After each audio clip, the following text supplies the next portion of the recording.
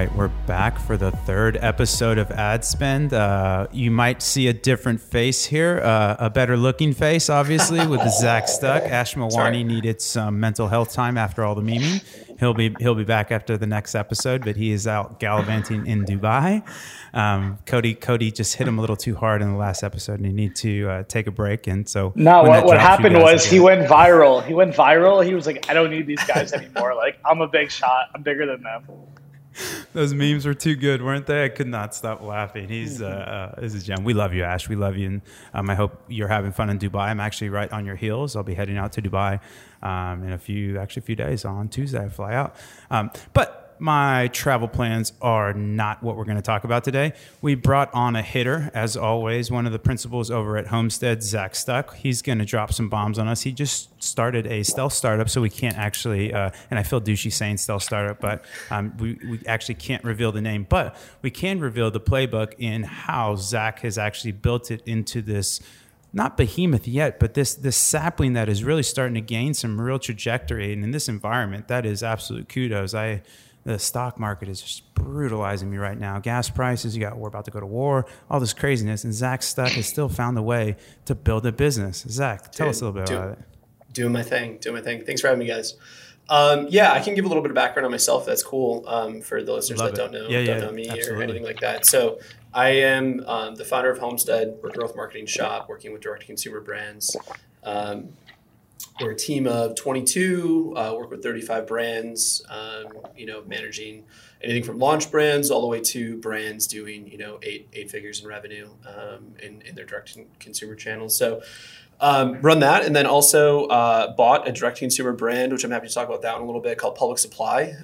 It's a notebook company. They've been in business for about 7 years. Bought them in August. It has it's a B Corp, so a pretty cool giving component. We give 25% of our profits over to public schools to buy school supplies for kids, which is pretty sweet. So that's been a fun business to learn.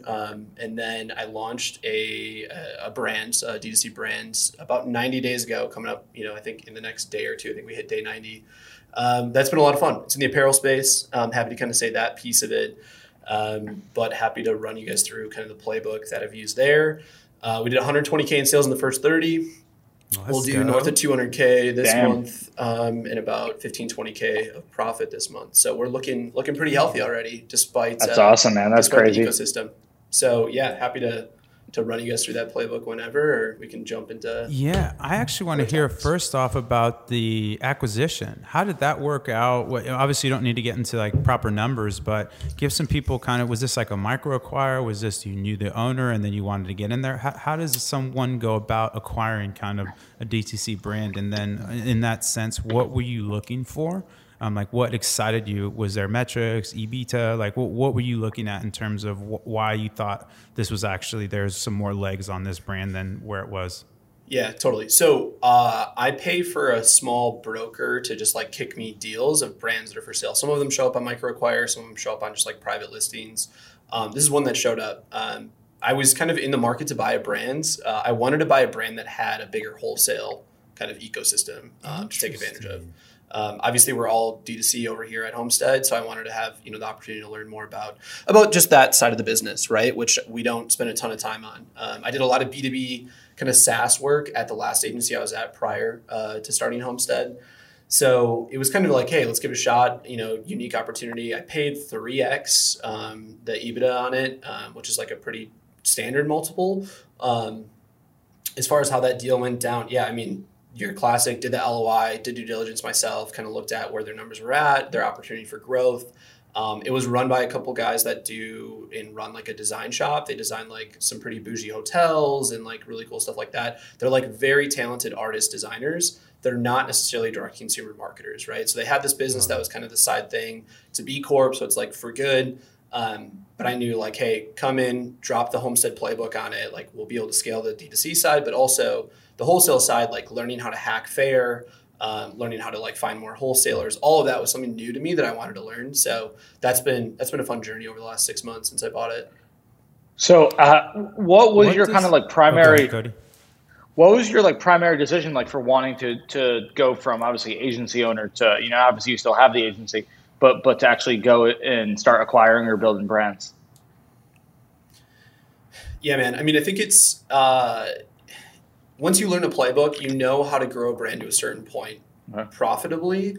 And I've been doing this. I mean, I started my first e-commerce business when I was 19 in college. So I've been doing this for 10 years, right? I've been in the e-com space. So like I've had enough swings to finally be like, okay, like I think I know enough. I think we have the team equipped to it that I can literally just plug and play that, you know, not a lot of brands can do, right? When you start a brand, you're usually hiring an agency or freelancers.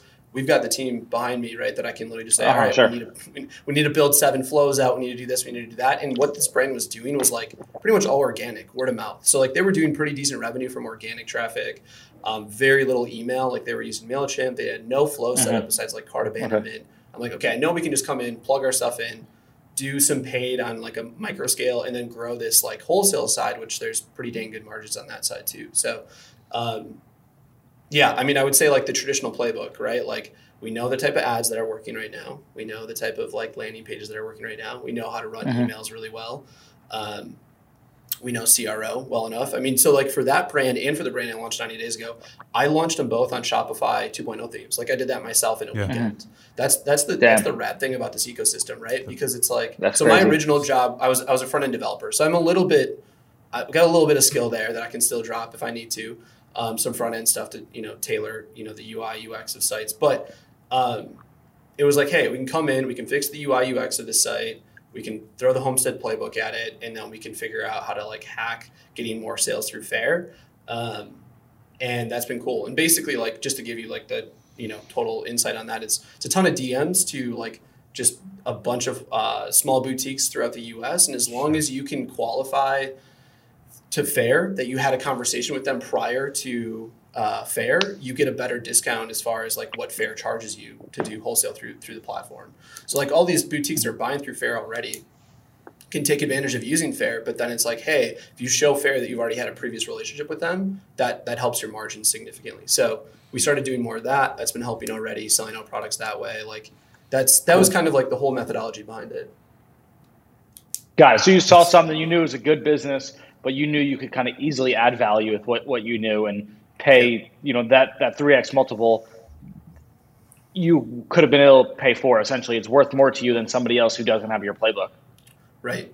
And the thing is like we drop our play. I mean, it'll be worth 4 times more than what I bought it for by the end of this year, like without a doubt. Like even where like we're headed. So I think that is the benefit of having, you know, when you talk about why did you freelance, then build an agency, then do brands? It's like it's kind of the sweet spot if you want to build brands, right? You have the agency, which is just access to a ton of information, right? You can learn a lot. You can learn the different industries that work. You can learn like, hey, what are the types of products that have the best landed margin, all that good stuff. Yeah. But then you can also utilize your team when you launch brands, right? So you don't have to pay all that upfront cost for dev or landers or, you know, even talented media buyers, all that good stuff. So that's fascinating. So in terms of the structure, how does the economics work? So when you buy them out, you are the 100% owner then, right? There's no other equity left in the company. And then do you slice that up? Do you keep that all for yourself and then kind of bring in, like, basically play Homestead a nut, basically to hire out, your agency to then perform these tasks? Like, what do those machinations look like? Because this is actually something that I'm very, intrigued by. To your point, where I think there's a lot of legacy brands that have, fantastic products, but they're just not marketers. They made a really great product and people love the product, but getting to 100K a month is just impossible to them. But for you, that's like the first step. And then in 6 months, you're going to be cranking out $500,000 because you understand kind of the ecosystem. But like, I guess let's take it a step back. Like, do you hire people? Like, how do you staff up this company? Do they come with the acquisition? Like, how does that work? Yeah. So no, it was just an asset purchase. I bought a few $100,000 worth of inventory that was part of the deal. That kind of got kicked in. The tough part about that, of course, it's like, it's not the best sellers, right? It's probably like the things that are left over that they haven't really necessarily needed to restock. So that was, I was able to devalue that a little bit, which was nice, part of the deal.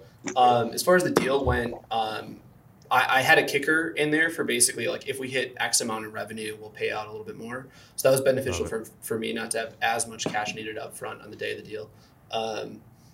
And yeah, as far as like the team structure goes, I hired one full-time person, and again, benefit of having Homestead, they work for Homestead, but they work on the brands. So, you know, we can offer them full, you know, good salary, benefits, 401k, all that great stuff, instead of being a launch brand. Like, again, another benefit of running the agency first. Yeah, true. And that person is essentially, you know, ops, customer service, just like a jack of all trades. Her name is Mary. She came from another agency. She actually wanted a job at Homestead. I'm like, hey, I've got this unique opportunity. You can work on brands. You can have, you know, have a lot of hats.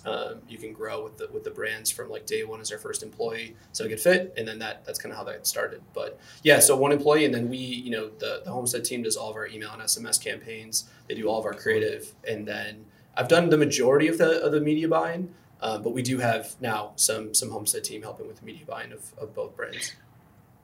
Do you think this is something you'll do more of? Do you think like now that you've gotten a little bit of this on your belt, like you'll plan to actually like build out a whole co and like try to either acquire or build multiple brands and just kind of incubate them from Homestead? Dude, like I struggle with this question every day. Like I've had so many people ask me that.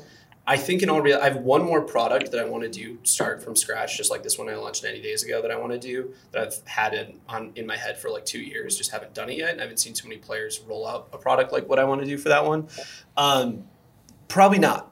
I think if anything, we'll launch one more. I think that this notebook, you know, public supply company has the capability to do a few million a year in revenue and like some decent EBITDA, but nothing like app crazy. It's more of a lifestyle business at the end of the day, like a small team kicking out some decent profits and donating a decent amount of money. Like that's kind of my goal for that. This other apparel brand that I launched 90 days ago, I think has got real legs. I think that one I'm going to put a lot more energy into this year instead of trying to just do more and more. The biggest thing, you know, and you know this, Cody, but like, you know, e-commerce is hard for like two things. Like in my eyes, cash flow management is like extremely hard. And then just even like having the cash to buy the inventory to sell the products, right? Because it's like you can't, like those are the hardest things in my eyes right now. Coming from me being a DTC marketer, growth marketer, been doing the marketing side for 10 years, like those are the hardest things. Because it's like this one brand, which I can run you guys through some rough numbers. Like we launched this other brand 90 days ago, did 120K in the first 30 days. I started with a rolling PO, so I was able to like get good terms with the manufacturer where I was actually paying for the product 30 days after it landed at the fulfillment center, which is fantastic. Sweet. But like now I want to basically ramp things up, and that next PO we have is like very, very high six figures amount needed in capital to allocate to go do it. And that is like absolutely terrifying, right? That's so scary. And it's like, if you want to grow at the speed that I want to grow at, you have to take those crazy risks of just cash flow management, of like allocating that much cash. And of course there's like partners out there that you can work with, but at the end of the day, then every little, you know, partner you partner with, like that percentage that you're giving away to them is just like eating into that margin. When you're a fast growing company, that margin isn't as big as what it might be if you're growing a little bit slower. So that's the hardest part in my eyes. And that's kind of like what I'm up against right now with the brands. And so if I go launch more, I'm just going to have more of those same issues, which is just more cash flow management, more whatever. Right. So that's where my head's at right now. So probably not. Maybe launch one more, but probably focus on these two for the majority of this year. I love that. And I would also say, too, that you exacerbated your issue because apparel is notorious for inventory risk, right? Like sizing is a mother effer. Like figuring out what sizes you need, where, like that is just, it's, I mean, to be fair, it's not perishable. So that's great, right? So it's not perishable inventory, but at the same time, like, that's what for me breaks my brain with apparel brands. It's just like, how do you do this sizing, dude? We're just doing swag stuff, and it's like it's impossible to do for that. So I can't imagine like figuring out what you need to stock in, and then also you're a 6K nut just to stock the stores. Like you said, that's spicy. And then if you do go get it levered, how much? Then you have that interest nut that you have to pay on the leverage to get that, and then if the cash flows don't hit, are you going to be able to pay off the levered, inventory? And there's just like, it's not this like mom and pop. I mean, you chose a complex vertical. Oh yeah, totally. I think to your point, I think that apparel, the reason why I'm doing the apparel that I'm doing is we have very limited SKUs. So it's a unique product where the SKU count is actually really low, which to your exact point, that's where a lot of apparel brands struggle, right? You find your best seller, you roll out a new collection every season, and then you find your best seller, and it's that gray t-shirt that's like whatever. And you sell out right away of your mediums and your larges, and now you're stuck with everything else. Now you got your bright blues and reds to try and sell or whatever. And that's what happens. So yeah, I mean, the concept here is like we have 8 SKUs. And we're only going to have 8 SKUs until we probably, my goal is to do 10 million a year in 2 years from now. So like in 2 total years, I want to do 10 million a year. And I don't plan to roll out any other SKUs until we hit that mark. Because I don't think we need to. I think that there's enough legs and there's enough opportunity with this type of product that the more SKUs is just going to be more headache in my eyes. So yeah, no, totally agree on that point about apparel being tough though. So I got one more question. Oh, go ahead, Cody. No, good. Yeah, I think we got a lag or something. I don't know. Is the audio sound good to you guys? You're bougie in Miami. Yeah, your audio sounds great. Yeah. But we'll just have to all right, cool. Yeah, I got some video lag. I got you. All right, so part of my question was, Zach, you kind of answered it. I was going to ask you, I know a lot of people that are agency side kind of say what you said, which is man, we're already doing this for brands. We're doing it for our partners. Why not just do it for ourselves? And obviously there are so many truths to that and so many benefits, but you kind of talked about the cash flow issues. Is there anything else that you learned where you realize the grass is really not greener? Anything that goes into brand building, ops, people, whatever it is, where you're like, damn, this is actually a lot harder than the agency side? In my eyes, I mean, I still think the cash flow management is the hardest thing, and then getting that cash for inventory. I truly think that is the hardest thing. For sure. Outside of that, when you are in an agency, you learn what everyone makes mistakes on, though, right? So, as far as me doing apparel, I didn't launch with 100 SKUs. I launched with 8, and I'm going to plan to stick out with 8, sure. Right? So, I learned that as far as that goes. As far as the brand building piece goes, you learn what brands do the right things and what brands do the wrong things. Again, because you're an agency. The channels, I didn't launch this brand and put all money in Snapchat. I just didn't do that because I know that that's not the channel that I want to invest in, right? I think that there is a playbook for direct-to-consumer brands to go 0 to 100K in their first month if they have the right landed margins and if they have a product that isn't so niche that they can run it to a broad audience. So let's go there. Can you tell us what that playbook looks like? Sure. So I mean, okay, so when I started, and I'll try to break this down as much as I can. I feel like it's a lot, so I'll try and break it down. So basically, the concept behind this product is I can run this product to a bunch of different audiences, a bunch of different types of people, and all of them will like the product for a different reason. So that benefit is of being able to have that for this product was super helpful because when I started, I was able to run Facebook ads, didn't even touch TikTok, haven't even posted a TikTok yet, nothing, haven't even touched that platform yet, which I know there's a ton of opportunity. It's more still kind of getting the groundwork built because we're just 90 days in. But I knew that I could run broad audience, which the majority of our buyers are men. So men 30 plus, Facebook, Instagram, feeds only ads, and validate if they're going to be a fit based on the creative. And that alone was helping me figure out, okay, what are the types of people, because there's a bunch of different use cases for this, that are resonating and that are also just impulse buying this product. Once I figured that out, once I figured that piece out of hey, there's specific activities that people are going to use this apparel for that they love the concept and what we're promoting. Once I knew that, instead of just driving traffic to standard product pages, then I built out listicles. Listicles meaning 5 reasons why this product is a good fit for this type of audience. That then literally just cranked up the profitability because as soon as I knew I could try, I probably tried 10 different, audiences, types of people, activities, whatever you want to call it with this one product. Once I found 1 or 2 that were hitting, drop them then to a listicle, add to listicle, then I knew, okay, these audiences really resonate with my product. They resonate with why I'm saying it's unique, why it's different from other products on the market, and their impulse buying this product. So there's something here. Because then I had the right to then go deeper, and then you can really turn it up. So I feel with any brand. So yeah, go for it. Break it. I was gonna say so. Step 1, right? Go broad, but test. Again, I'm not even talking about audiences, but test different segments of the audience to kind of see which angles are resonating with the audiences, right? Yep. And then step 2, once you got something that hits, right, double down on that, and then create some landing pages specifically for that. In your case, you're using listicles. Yep, exactly. So let me give you an example, because I've used this example to describe it to other people too, because this is not my product, but I feel like it's very helpful. So let's talk about beanies, like winter hats, right?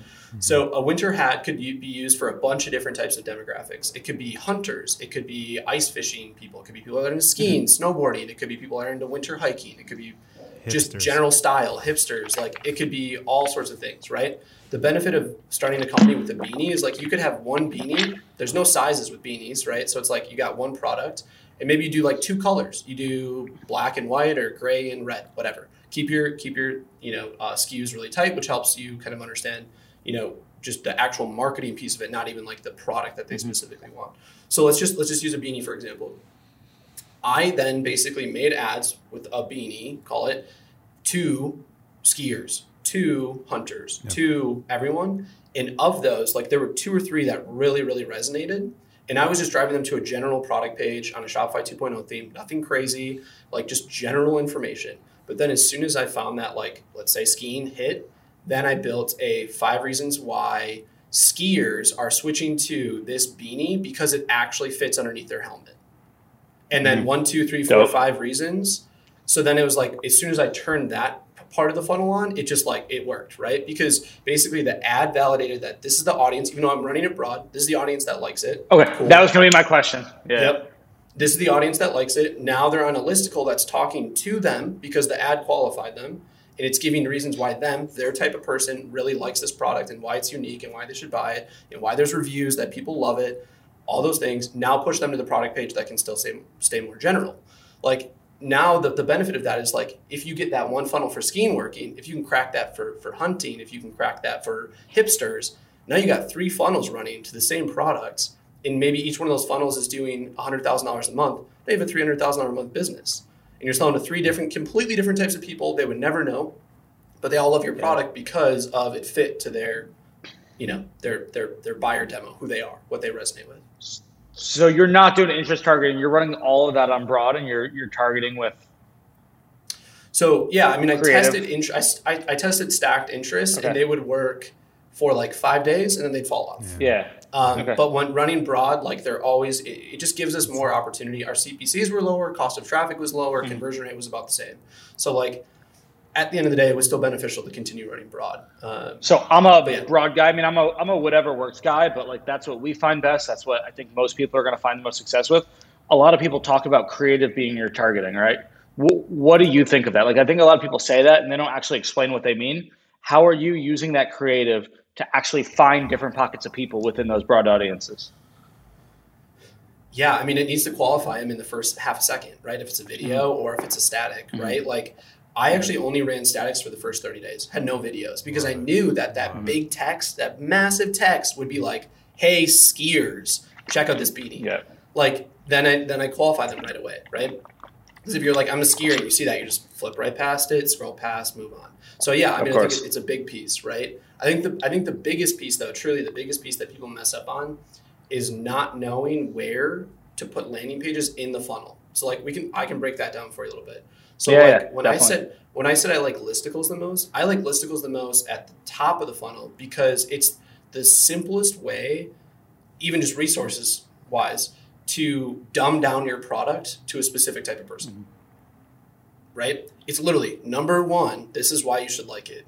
Number 2, this is why you should like it. Like, I feel like people are trained to read and think that way, so it's very easy for them to like learn more about your product before they even hit your product page. Because I feel like as soon as you hit your product page, now they're thinking about price. Now they're thinking about, let me look at the reviews. What are people saying on like the 2 and 3 star reviews? Like, before you even get them there, like, I love listicles there versus even just driving to a product page top of funnel. Because it's like, let's try and educate them a little bit more about what it is, actually qualify them a little bit more before I even show them all the stuff that's actually going to give them like that buyer decision. Yeah, pre-sell them. Never give people the option to buy until they've been sold.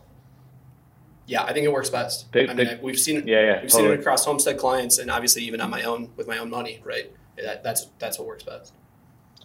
Yeah, definitely. Awesome. I love that. And then I was doing this thing with I did like a live webinar with Matt, the CEO of Octane AI, last week, and he said something that really stuck with me. We were talking about the strategy again. Like, we run the same thing. Like, pretty much all our TikTok, even a lot of our Facebook traffic is to a listicle that goes to a quiz, and it's all on broad. And he was like, The old way you used to be able to do it was get super narrow on Facebook, and then everyone would just be broad with their own channels, with their email, with their landers and stuff like that. And now it's like broad on Facebook and actually get very narrow or much more narrow on your own channels.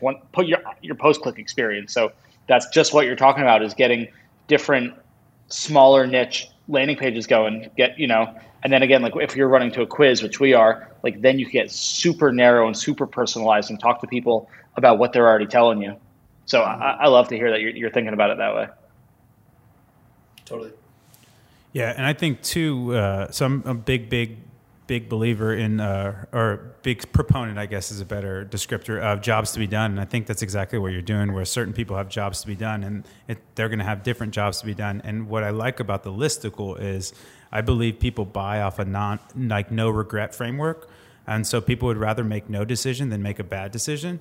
And so what you're doing there with those listicles is you're giving people really easy sound bites to tell their wife or their significant other or their best friend why they're so smart or why they bought X, Y, or Z. Because that's a huge deal. That's like, I'm again, big proponent of, I think all purchases happen in the mind.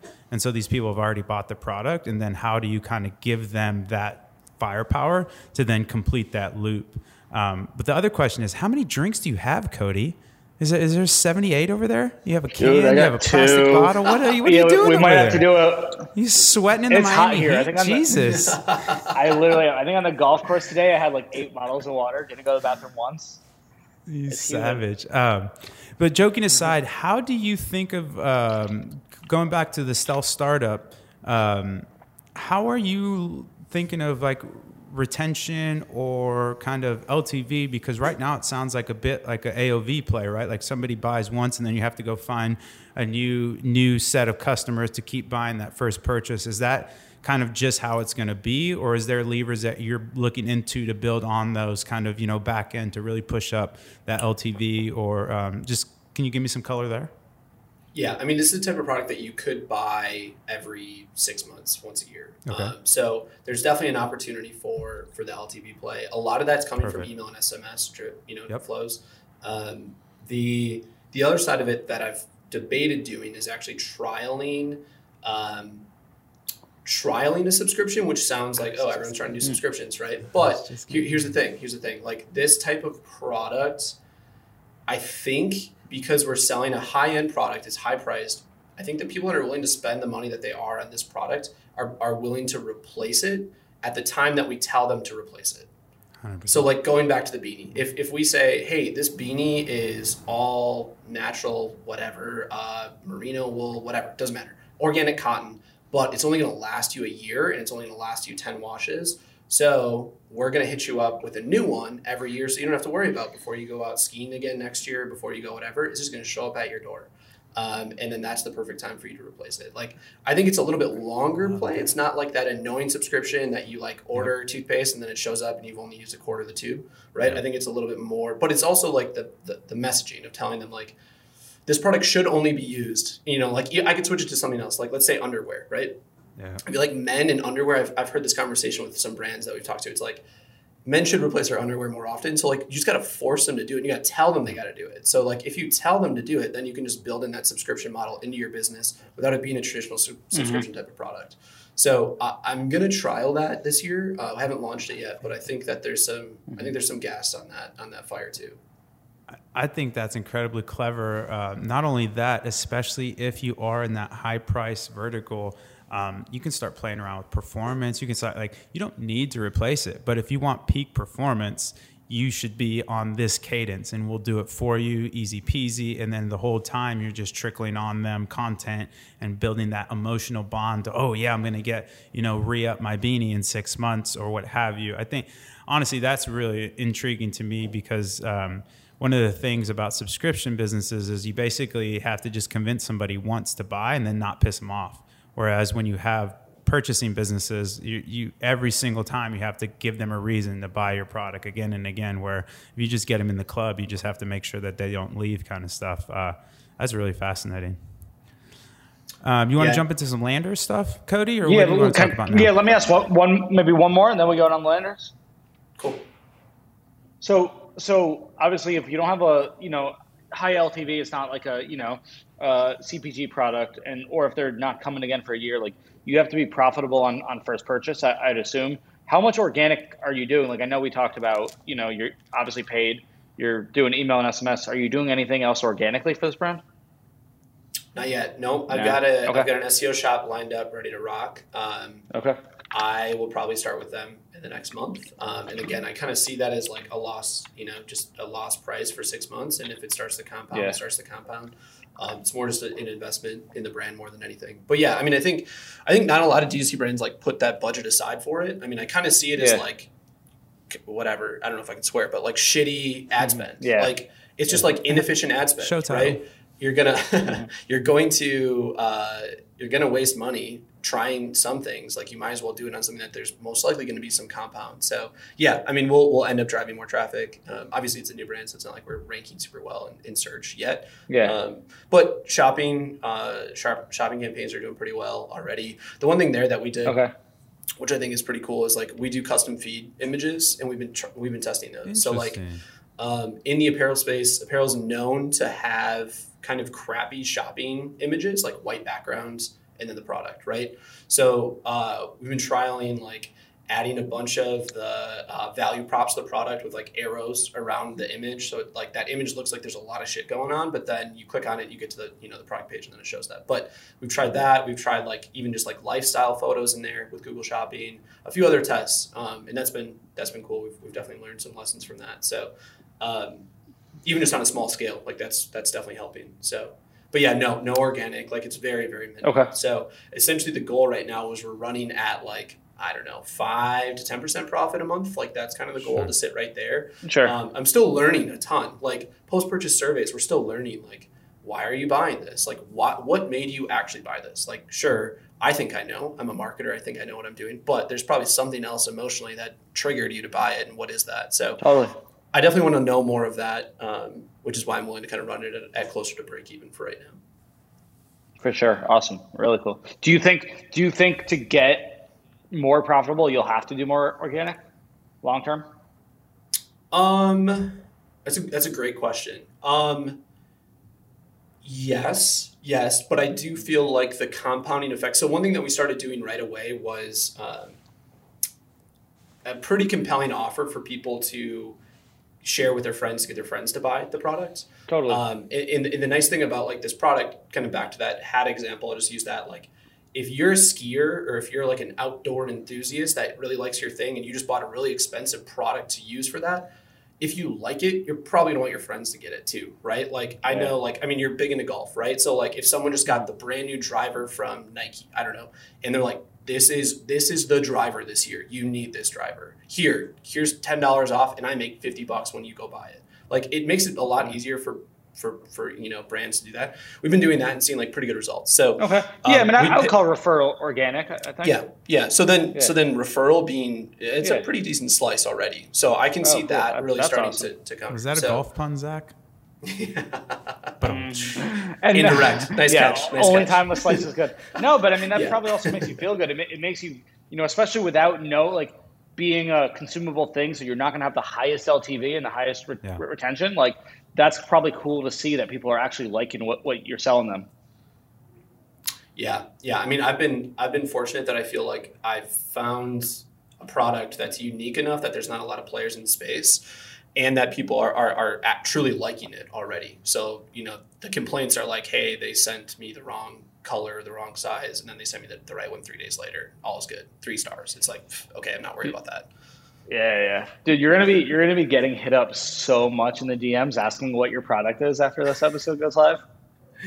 Yeah, it already need to have but some red herrings where you can just send people back just like ridiculous products. Like, hey, don't tell anybody, but this is actually my product, and just send them ridiculous links. Or it's like, how is he doing this? A $7 product. This is great. I actually have 2 quick questions before we jump to the landing page chat. So, one, you said you were doing shopping ads. Are you doing any DPA or DABA stuff on Facebook? Not for this brand. And how's that going? Not for this brand, but we do at Homestead. Okay. We do at Homestead. Okay. Yeah. I was in the specific, the stealth startup. And then the second question is, do you ever see or think that you'll explore like FBA and Amazon at all? Yeah, we have 0 Amazon right now. And just even doing some quick search and using a few of the tools, like we're seeing buyers search the brand name. So it's like, okay, well, there's obviously intent just from the small scale that we're at right now. So I think we will. The product being a high-priced, higher-end apparel That's what I was piece, asking. Yeah. I don't know how well it will do because there's probably a few other players that can scoop in there and just underprice us, and I don't really know. So there's that, but I think we'll test it. And see. I think that the product is unique enough that there won't be too many. I mean, I know that there's maybe one other player selling on Amazon right now with the same type of product, not obviously the same exact one, but yeah, I'm kind of curious. We honestly don't do a ton of Amazon stuff at Homestead. We have a lot of our clients that spend a lot, do a ton of volume through Amazon, but it'll be interesting. It'll be interesting to trial it out. Yeah, it's a weird beast, especially for, it sounds like this is in that kind of luxury vertical. I'm very bearish on Amazon building luxury, or it's a Costco style feeling where you just get in there, you want the best price, and then availability are the two things. And those are like two things that are 0% conducive with luxury. Like luxury is price agnostic, and a lot of times it's very inventory constrained because it's luxury. Like there's only so much, and that's the scarcity drives a lot of that value. That's really cool though, man. You want to jump into landing pages? Yeah, let's go lander. So let's talk about landing pages. I think, at least in my eyes, it's a hot topic, right? Like everyone talks about creative, and obviously creative is huge and it's super important. Broad targeting, like we've kind of beaten the dead horse about on that on the show, but like I think landing pages is something that people are just kind of now waking up to. It's kind of funny, like I come from like a very hardcore direct response background, like funnels and everything. Like people don't even have websites, so it's like, to me, landing pages are like like not a new thing, but I feel like in direct to consumer, like they're kind of pretty new, and I don't think that there's as much. I think it's like there are just now becoming landing page agencies and like landing page experts, but like, it's probably mostly a post iOS kind of thing to kind of force it. And I know, Zach, you guys have done a lot. You guys are doing a lot. So I would love to just learn from you a little bit on what you're finding. Some of the tests that you've ran, I'm sure you found some consistencies in terms of like what kind of layouts work. What are the elements? Like, let's start with this actually. What are the elements that you think a good landing page has? If we're talking about driving cold traffic to it, what are all the elements, all like the different blocks that you think are necessary?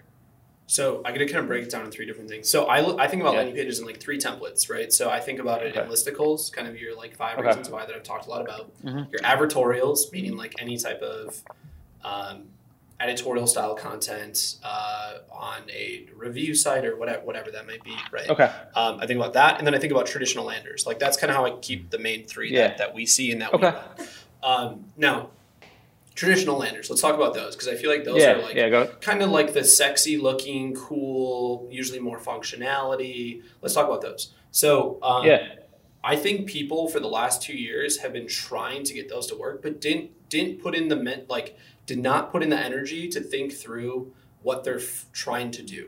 And I like blame myself for this partially as well. Now I'll tell you kind of what I'm thinking when I say that. So when you drive cold traffic from paid social to a page and the only option you give them is like an add to cart button that pushes them to checkout, I think that you're doing them a disservice by not giving them an opportunity to learn more about your brand, your business, and just read more content in general. The majority of those like traditional landing pages are designed forward first and not necessarily like teaching. So I think those like traditional landers, they're like low friction. You're talking like they're low friction. Like you can add to cart straight from the lander. Yep. Skip the whole checkout. Like skip all steps. Which I think pre-iOS we ran a lot of these and they worked. Post-iOS, just with the diminishing returns, it's just not enough margin, not enough like conversion rate on those. Because you push them straight into checkout and they're like, well, what the hell? I just hit add to cart. Like now I'm in checkout. Like I didn't. And then I try to go back and I'm on the homepage and I'm lost. Like I've seen a lot of those funnels kind of go south. And even if they do convert, AOV is usually lower on those. Traditionally, we usually make bundles out of those pages. Sure. But that said, like those pages work great bottom of funnel. Because it's like, okay, top of funnel, I've got my DR ad that I drive to a listicle. The ad that I run to the listicle should just be DR. Don't mention anything about 5 reasons why in the ad. Drive that to a listicle. Just dumb it down. Who are you? Why should they buy from you? Simple. Push them over to a PDP. Now they didn't buy through the PDP process. Maybe they looked at your FAQ page. Maybe they did whatever, shopped around a little bit. Now, if you are running remarketing in any way, which I still think you should do, people are kind of against this, and there's like a lot of stuff going on where it's like Facebook isn't as efficient. Yeah, I'm not against it, but you have to have the economics for it. I'm not against it. Now, I'm rooted in economics.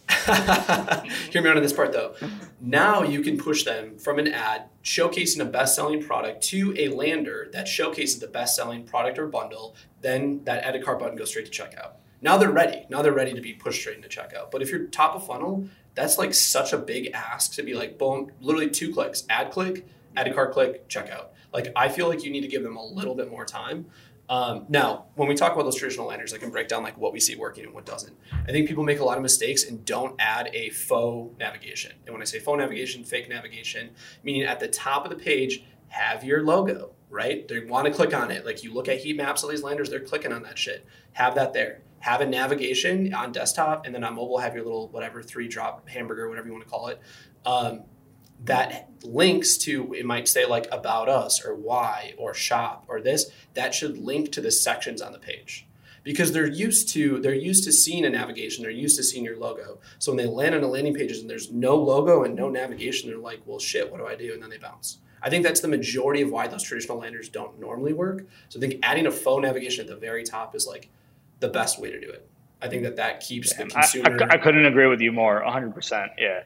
Like what we're building out, like I've talked about listicles a ton, but also like I'm calling it the Trojan horse. Like I'm trying to build a page, and I think I shared with you that like looks like it's just a straight up homepage, like very on brand, but it's got all like the classic direct response sales elements. Because I totally agree with you. Consumers are so much more comfortable with that than they are like a page that has no header. Right. So I think that's one. Sorry, Robert, were you going to say something? Yeah, I was just going to ask you, so in terms of like a squeeze page, are you just totally against squeeze pages where like you could add this navigation per se, or this faux navigation, and have the logo, but the logo is actually not linked to your homepage, or so if you click on it, nothing happens? And so like, because that was the OG stuff, right? The OG squeeze page of like, you get them to the page, you want them to stay there or buy. We don't want them surfing around on our site. Do you think that kind of, that's dead now? Well, I think that's what the phone navigation should do, though, right? When they click on the logo, it shouldn't go anywhere. When they click on the About Us, it scrolls them down to the About section in that lander. When they click shop, you're still keeping them there. You still keep them there. It's still the squeeze page, but it's like, let's give them the traditional components of a website that they're used to so that they're not confused. But then just that consumer might just assume, oh, it's just a single page website. Cool. Just funnel them how you want to. Yeah, I'm trying. Yeah, and Rob, we've tested some of our advertorials, some of our quizzes. I haven't done the faux one yet. I'm honestly just trying to figure out how to actually build that, because I'm trying to put like a sticky call to action on it in Builder. So it's just taking some time. But we've tested like running some of these advertorials on our website with our normal header and none, and header always loses. So I'm curious now. I'm definitely going to test this faux one and see how that does. Yeah, and again, like it's not just me assuming that. We backed it up by a bunch of heat map testing, and they love it. Like especially on mobile, customers or whatever users from paid love that nav. So that's one of the biggest elements that I would say people are missing out on.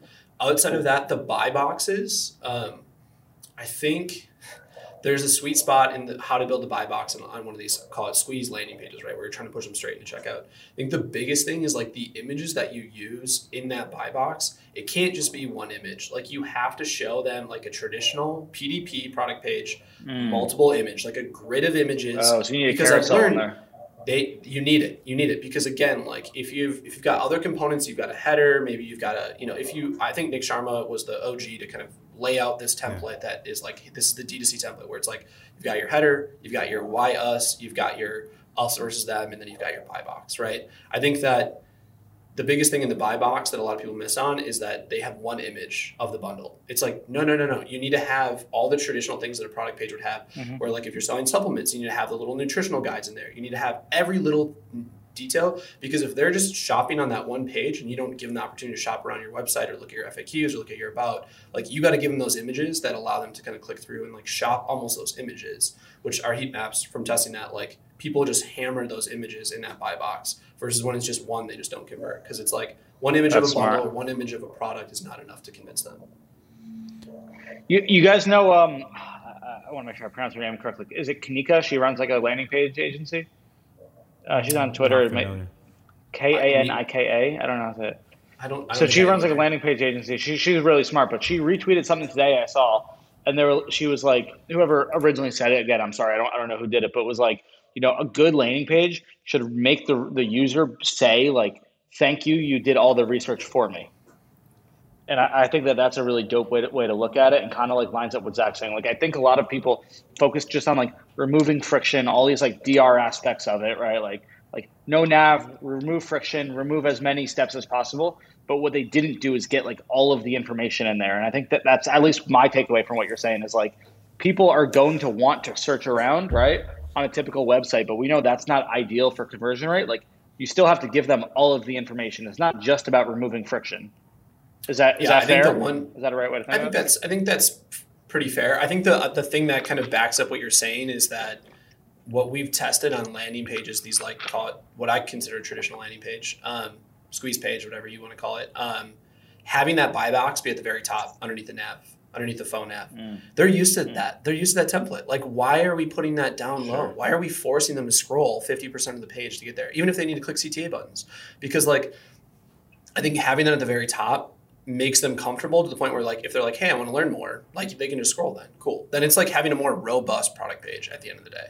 And I think that truly is like the sweet spot, is almost making it like a more robust product page that can be catered to similar to what they're used to. Similar to what they're used to, but then also like you don't have to worry about all the constraints that your Shopify site might have, right? And then also you don't have to worry about your Okendo review app like slowing the crap out of that page, right? Like you don't need that, right? So that was my next question actually is, do people disregard speed too much or do people put it on a pedestal too much? Ooh, that's a good question. I think they disregard or neither. it. I think they disregard it because I think so the page builder so Ryan Doney is his name. I don't know if you guys are familiar with him or not, but Ryan was our lead developer at Homestead for the first year and a half of Homestead. Over the last like 6 to 9 months, we've together been building a headless landing page builder. And it's been taking a lot of time. And it's kind of like, why are you doing this when there's builder.io and these other ones? Like exactly what, was just mentioned, like the phone nav, we've got that built in, like little features like that. Now, the big thing is that our page's lighthouse speed is way faster than anyone else. And I can tell you when we A/B test our page, exact same template versus a page built on Shogun, ours converts better. Was it the traffic from Facebook crazy. that was better? I don't know. I mean, like, right. I'm pretty sure it's the speed. Like, there's nothing else different about the entire page. And is the difference massive? No, but it's like noticeable. So I think that, again, if you're like little components, right? Like, hey, if you want a phone nav or if you want like multiple images, if you can build that all on headless, like they don't have to worry about shit loading, which again is just like trying to make it easy as they can and what they're used to. So yes, I think that people don't think about it as much as they should, especially when they're driving from paid social for the first visit. Because again, this is your first time looking at a brand and then some shit's slow or the image isn't loading or whatever. You're like, out. Oh yeah, I totally agree with that. So hold up, are you launching? Is that like a proprietary tool just for your agency? Or are you launching a SaaS with that landing page builder? So the plan is to launch SaaS eventually. Building SaaS is very hard. Yeah. So as people in this. Damn, he does it all. Well. Doing it all. It's very agency, hard. Brand, SaaS. Hey, this is over. Crazy. This is the fun part about running an agency. When you get awesome people to come work for you, they have opportunities. They're like, hey, I want to go do this. I'm like, yeah, I want to be part of it. So let's do it together. That's dope. So are you partnering with kind of people and giving them equity, and that's dope. That's awesome. Right. So not that way with the brands as of right now, but with this product, so far. And again, we're using it for Homestead clients right now. We're kind of figuring out if we're going to roll it out as a service here shortly or not. But landing pages are tough. They're tough. Like you have to be a great copywriter. You have to have clean design. You have to have, in our opinion, a headless builder tool so the page is really fast. Mm-hmm. You have to be a marketer. You can't just like slap it together and give it a go. Like you need to have a lot of things just to even try it. So anyways. Yeah, that's dope. That's awesome. What are some of the biggest mistakes you see people making with landers?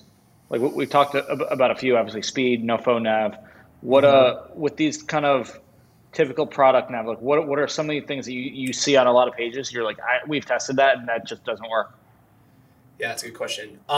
So I think making the design feel different than the site, I think is a big component. So like, Let me break this down a little bit. So we work with some pretty big brands at Homestead, and they have older websites, and they're like, well, we want our landing pages to be like incredible, like amazing design, cool new components, all this like, cool, like fast loading functionality, like whatever, bells and whistles at the end of the day.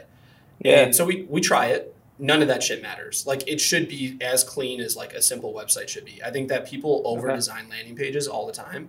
Okay. I think that is what I've seen done. They've over-designed them. I think that it's simplicity, especially if it's first purchase. Like, why are you trying to show off like your design and like dev capabilities, like just for the hell of it? Yeah. Like, people, the average person buying shit from Facebook and Instagram ads has no idea that is like some crazy new component or cool like feature that just rolled out. They just want to see the product, they want to learn about it, and if they're interested, they want to buy it. Like they don't want to get cool bells and whistles in their way. So ugly or pretty, what converts better if you had to pick one? Oh, people give me shit for this on Twitter all the time. I think ugly all day. Ugly all day. All day. The biggest brands that we audit, even our biggest clients, their websites are not great. They're not great. It's like the most simple. Like I built, so like I said, when I started this whole thing, I was a front-end developer. I built Magento sites back in the day. And there you go. I absolutely hated the look of Magento sites because I saw like all of what the Shopify stuff was going on. I'm like, hey, like this is like when Movement Watches was happening. I'm like, these sites are incredible. They're so cool. Still, when you look back, even today, like to then, the sites that look like stupid Magento websites are the ones that are killing it, that are doing, $10 million in revenue a month. And you're like, how is this even happening with this crappy website? It's because it's fast and it's because it's simple. Like, that's it. It's crazy. Do you think you can though? Do you think beautiful websites necessarily convert worse? Or do you think if you really know what you're doing, you keep it fast and you keep it simple, that beautiful can convert? Yeah. No, I think so. I think so. 100%. Okay. I think there's a definitely like, a spot where you can overdo it though. And I think that a lot of brands have overdone it. Like we worked on, I don't want to call this brand out specifically, but we worked on, it was in like the, how can I say this? Pet industry. I'll just say that. The most beautiful website you've ever seen. Like truly incredible. They dropped a bag to get this site made, converted like shit. Like terrible. We built these simple landers and they did better. It's like people that are scrolling through their Facebook and Instagram. We always forget they're not us. We're like the small section of the buyer demographic, right? Totally. Middle of America is buying your shit, not the trendy designer website at a New York, agency. So I think that keeping things simple is important. I mean, if I shared like the brand site that I have, it's very simple. It's not bells and whistles by any means. It's like short, sweet, to the point. And I think that's kind of why it's working instead of over design. I think your point, Cody, though, is like, can you make it beautiful and add brand elements that make it stand out, make it unique? Totally. But there's a level of overdoing it in my eyes. I hear you. And totally. I would interject there as well. So I came from an agency, and that's exactly what my experience was. And honestly, the aesthetic was, again, put on a pedestal. And at the end of the day, do you want a bunch of marketers telling you you have a prettier website, or do you want conversions? And that's pretty much what it comes down to. And then the other thing that you run into is familiarity. So you might actually have like a decent design, but then you flip the switch and people like are just like, where the fuck do I go? How do I buy? What's going on here? Like the site looks totally different. And then there's just growing pains in that. So I have yet to really be a part outside of high end luxury where you just want to shit on people like I'm the best. I have yet to see aesthetic over conversion, because outside of that, like it just doesn't work. Or in my experience, it is just super challenging to get it work, and you get all these accolades and you get all this stuff, and then you see the brand goes out of business. You're just like, what happened there? I thought they had a dope website. And you're just like, I don't know. It gets in people's way, in my opinion, where you just got to get out of their way. I agree. I think the one thing, so I was just looking at, is it Simulate? What is the Nugs new brand? Nugs is like the new name. No, what it just like there's. I think it's called like. I think it's one of the two. Yeah. I don't know what word it is. Anyways, I was on that site earlier today, and I was like, okay, you can clearly tell that this is a New York shop that designed this. But what they did is that they designed it with like text. I think they used copy to like make the design feel unique, and I thought that was brilliant. I'm like, okay. it's not like just forcing crazy imagery or like whatever bells and whistles or like, you know, things load differently. It's literally just like adding copy in different spots on the site that kind of draw your eye to those different spots. So I think that there's a sweet spot though at the end of the day. I think that you know, we're in agreement on the most part on that. But. Yeah, I mean, I almost got triggered for a second when Robert was saying that, but now that you guys said like the nug site, like I know what you mean. Like there are so many websites and brands that optimize for design over performance, right? Like we're about to do like a PDP overhaul, or we're about to launch new ones, and like I think they're beautiful. I think that they're like, you show it to somebody like, damn, this is like a beautiful PDP, but we didn't sacrifice performance at all. Like we have like a really, like we fixed the UX. We're making them as fast as possible. We're on 2.0. Like we've got all of the elements that are necessary right there. We've got like a sticky add to cart that's like really good, you know? So I think like you can do both. You just can't sacrifice one for the other, and you got to find that balance. It's like the diplomatic answer. Yeah. And I think even to my point about this Nugs website, which is Simulate, SIMULATE, simulate.com, is you go to this product page that you end up on, and this add to cart button is massive. And I love that.